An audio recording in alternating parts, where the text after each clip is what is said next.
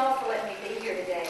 I am just so grateful for this friendship. She's such a sister in Jesus to me.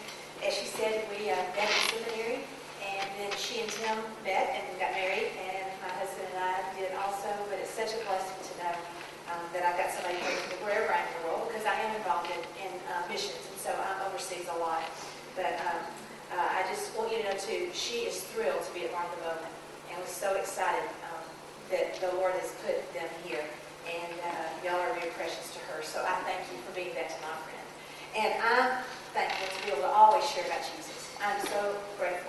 And I just want to quickly say, I know it's UMW Sunday. I think how appropriate that is, because I remember when my mother was in WSCS, when I was a little girl. UMW was called WSCS.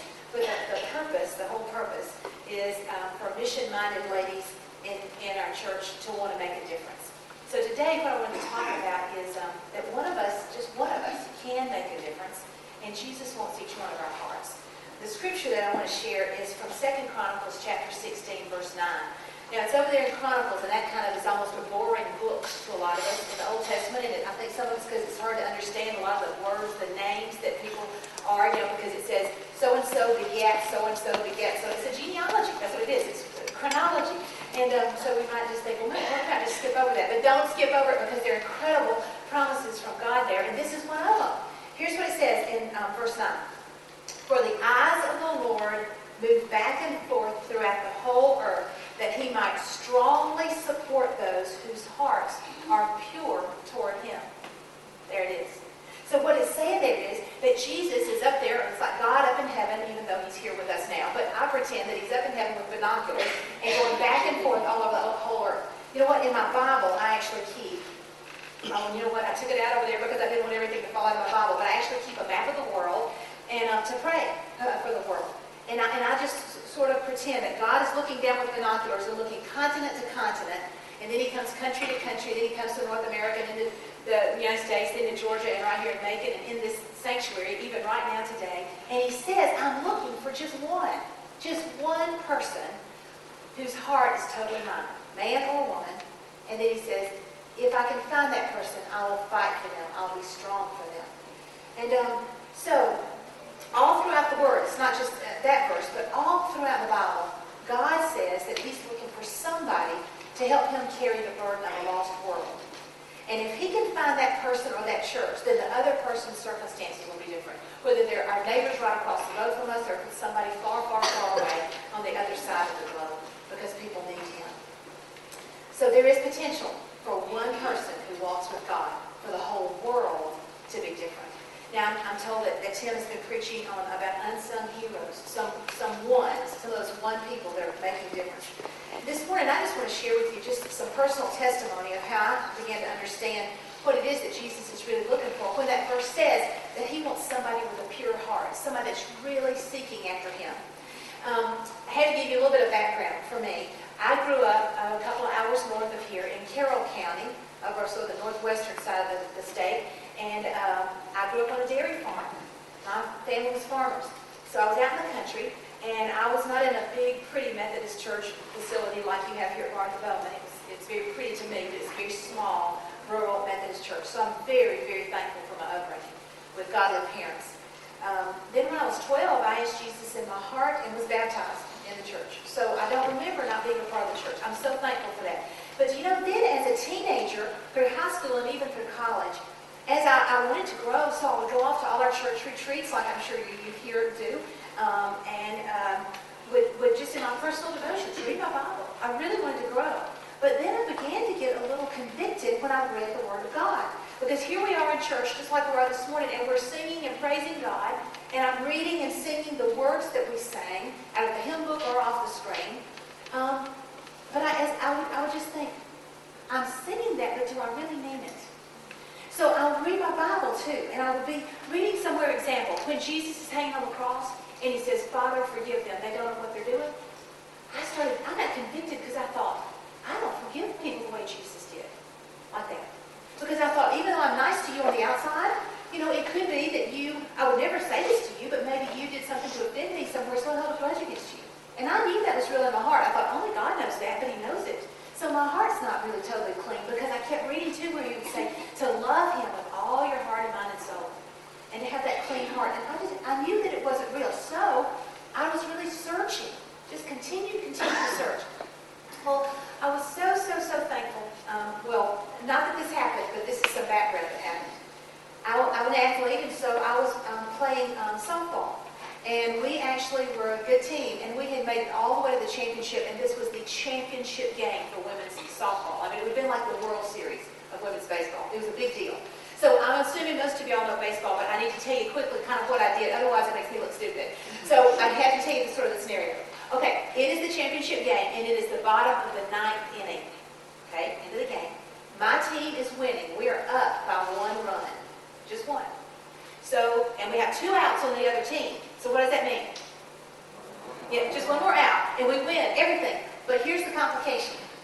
There are runners on not just third base, but second. Runners on second and third, 2 outs, okay, and this is Fred, but we're only 1 run ahead. Okay, you with me? So it's really important to get 1 more out, right? And win everything. If the ball hits the ground and gets to the infield, or it's any kind of a hit, we're going to lose, right? Because the runners are running.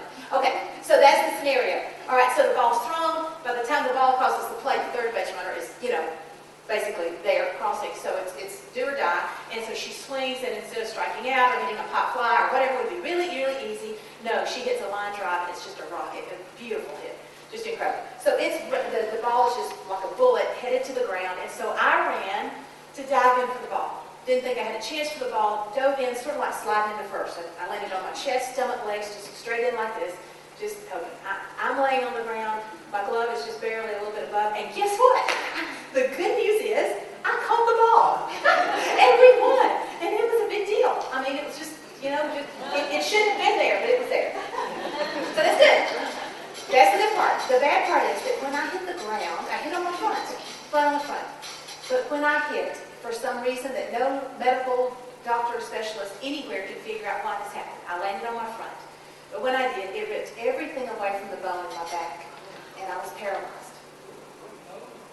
Yeah, oh my God, all the way, completely. I could talk, and nothing changed from that moment for 18 months, nothing.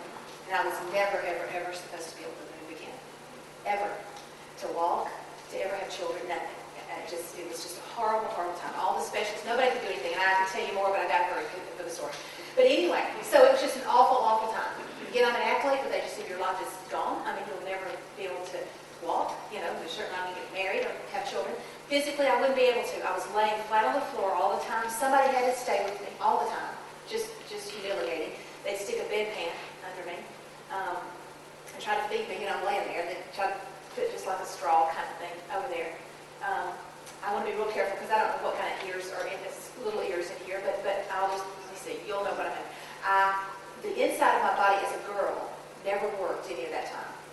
So all that stopped, which in a way was a blessing because the bedpan was already nasty enough, but that meant my internal organs were in wrong places, and so nothing was going to function. So that was what was happening physically. But guess what Jesus did? Remember, I've been hungry spiritually. Well, in my little Methodist church, it came June and move time. And so we had a student pastor because it was not full-time salary. It was just a tiny little Methodist church. But for the first time in my life, instead of a student, we got a retired preacher and his wife. And they were very old to me. I mean, much older than me. They could have been my grandparents. But they were just so precious and had moved not long far from there, so they came to visit. The point is, he comes in and asks what has happened, and I looked up and I said, I'll just tell you the truth, I'm miserable. And this precious older man looked down at me. I said I'm miserable. Okay, get it? That's a negative thing. So he does this big smile like this and looks down at me and says, oh, that's good. And so I thought either he's kind of senile or he's hard of hearing or both or what is happening here? And I said, no, sir, I'm miserable. He said, oh, Joy, that's good. Because Jesus said in Matthew 5:6, blessed are they that hunger and thirst after righteousness, for they shall be filled. And he said, I know you're hungry and Jesus can fill you. He said, God says that if you search for me with all your heart, you'll find me. That makes sense? I said, well, how does that happen? He said, oh, it's easy. You just have to surrender everything to Jesus. We sing about that, don't we? About surrendering all. So, do you know what I did? I'm embarrassed, but I lied to him. I didn't know I was lying, but I said, but I've done that. Because I thought that's what happened when I was 12, when I asked Jesus in my heart and was baptized. And he knew that wasn't really the truth. So he was so humble and so precious, and he would come day after day and sit there beside me, because I'm laying there, can't move, and he would share with me. I said, I want to know. I said, but you got to prove it to me, and then I'll believe it. I said, I know I'm a skeptic. I can't imagine feeling different in my heart, feeling forgiveness, feeling real love for God, and real deep peace in my heart. So he faithfully came, and he expounded Scripture like I'm sure your Pastor Tim does, but I had never heard it before. Explained to me what it means to be saved, praise God, that's wonderful. But he said, you don't have to wait until you die in heaven to get peace. The Bible is true. We can have peace right here on earth. And he started talking about what we believe as Wesleyans, a second work of grace, being filled with the Holy Spirit. The Holy Spirit. See, at that time for me, I just thought, well, I'd heard about the gifts of the Spirit and those things that people were kind of making a big deal out of, and that's important. God gives different gifts. But I said, I want something even better than anything on the outside. I need in my heart God to change my heart. And he explained so sweetly to me how if we ask God to cleanse our heart by faith, then we're kind of empty of ourselves, but it's got to be all the way, so that then he can fill us with himself, which is love, joy, peace, patience, kindness, goodness, faithfulness, gentleness, self-control, all the fruit of the Spirit that you learn in Vacation Bible School or Sunday School. So that's what I really, really wanted. And I just can tell you, it's a long story, but I remember the turning point for me is that one day, he said, Joy, I'll tell you what your problem is. I said, yes, sir, what? He said, you're just double-minded. And I thought, I didn't know what that meant. But I didn't think it was a compliment. Like, it sounded like a negative thing. I thought it was an insult. I thought, I don't know what that means. And he said, he takes me over to James. He said, a double-minded man or woman is unstable in all their ways. They're up and down, just going by the waves of the wind or the waves of the sea. You know, one day you're here, another day you're here. I'm gung-ho for Jesus here, but then I'm down in the dumps over here. He said, you've got just enough of Jesus to make you miserable. He said, it's like you've got one foot over here with Jesus, but you've got one foot in the world, and you're still making your own decisions, and you're straddling the fence, and that's why it hurts. That's why it's painful. So, the bottom line of all that is, the reality, the best thing that happened to me is what did happen in my heart. When I did mean it with all my heart, I realized that day, that those months before, that I had just sort of told him things like, maybe I've given Jesus 95 or 96%, but I kept back 1 or 2%. I had not completely sold out to Jesus. Not all the way. Because it was all about me.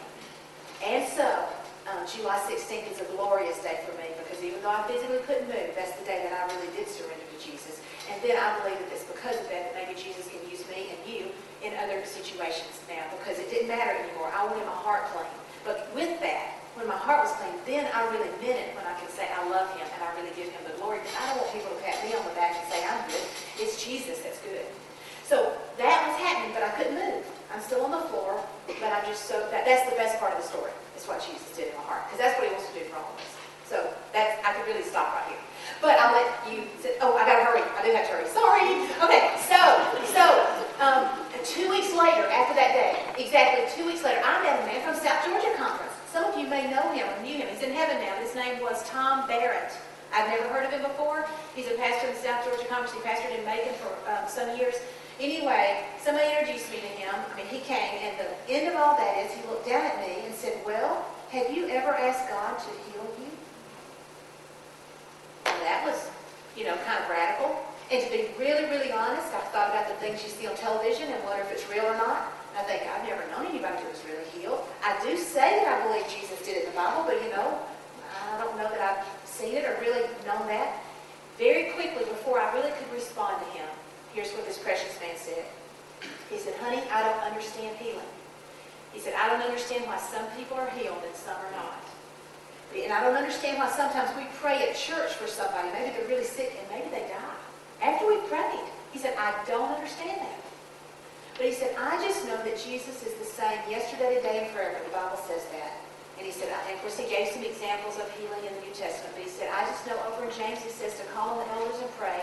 And I want you to know I'm willing to ask for you. It's just available. So the real bottom line of that is we talked for a long time. And I said, yes, sir, I want you to pray. He was so humble. He just began to talk to Jesus like I'm talking to you. I can't tell you what he said. I don't know. And I didn't have faith. I I mean, I can't say that I was expecting anything to happen. When he was talking to me, I was thinking of all the times that I could watch people sit in the chair, and I can't do that anymore. I thought I was a big runner. I thought of running down the road. I thought, I'll never get to do that again. I thought of it as a little girl, you walk down the aisle, or your dream of walking down the aisle and getting married someday. I'll never get to do that. I thought about, holding my baby dolls and pretending that you're nursing a baby or feeding them a bottle and thinking, you want to do that as a little girl. I'll never get to do that. It was just a hard time for me. So that's what was in my mind. But this precious man was praying, and somewhere in the prayer, I can't tell you, I'm just telling you, somewhere, suddenly, instant, the pain was gone. But I didn't know what to even think. It was like I was outside my body. It was surreal, but it was like numb, just numb. When he finished praying, and I don't know what he said, but after the prayer, he said, well, did anything happen? And I said, I don't know. He said, well, can you, because I didn't know. And I began to cry. I really thought I was dreaming or something. Then he said, well, can you move anything? And so I don't know why. I think back now, I thought, why didn't I just try to wiggle my toes or something? Because nothing had worked, But I jumped up, and I did jumping jacks, and I ran in place, and I did a back bend. I did all the things I used to do. Right then, Jesus healed me. He healed me right then. But yeah, you can clap for Jesus. The next morning, I set my tennis shoes on, ran a couple of miles. The next Saturday, I went over to Coweta County, Newnan, Georgia, which is a little north of here, and ran a 10K race. That's 6.2 miles. I ran. So all the doctors just were blown away, but so many people got saved because God healed me. And it was a real testimony. A lot of people say, I've never known if that really happens or not. Just a few hours after he had prayed for me, I'll just say it this way without saying the words, but the inside of my body, girls, started working again. Which wasn't a big deal at the time, yippee. But it is a yippee because it means now Jesus has given my husband and me 2 precious children that medically are not supposed to be here. So I have to hurry, I know, because of the time. But I thought, how sweet is this that we're having communion today? So I know that I go to another service. But I just want to say, I'm so thankful the Lord healed me. Because otherwise I wouldn't know any of you. I wouldn't be able to stand here. So that's huge to me. And I know that's sort of the spectacular that gets other people's attention. But for me, that's not at all the biggest thing that he did. And a huge thing is what he did in my heart. Because not all of us have something physically wrong. And that's not an eternal thing. But eternity hinges on what we do with our heart. And all of us, according to the Word, have a heart like mine. So my prayer for all of us is that as we come and receive communion, that our prayer time, and Esther Anthony is going to come and pray now, that would be a time of surrender, complete surrender of our hearts. And also for Jesus to heal, to do what doctors couldn't do for me physically, but also what I couldn't do for myself spiritually. That Jesus might even do that for all of us in different ways this morning. So thank you for letting me share.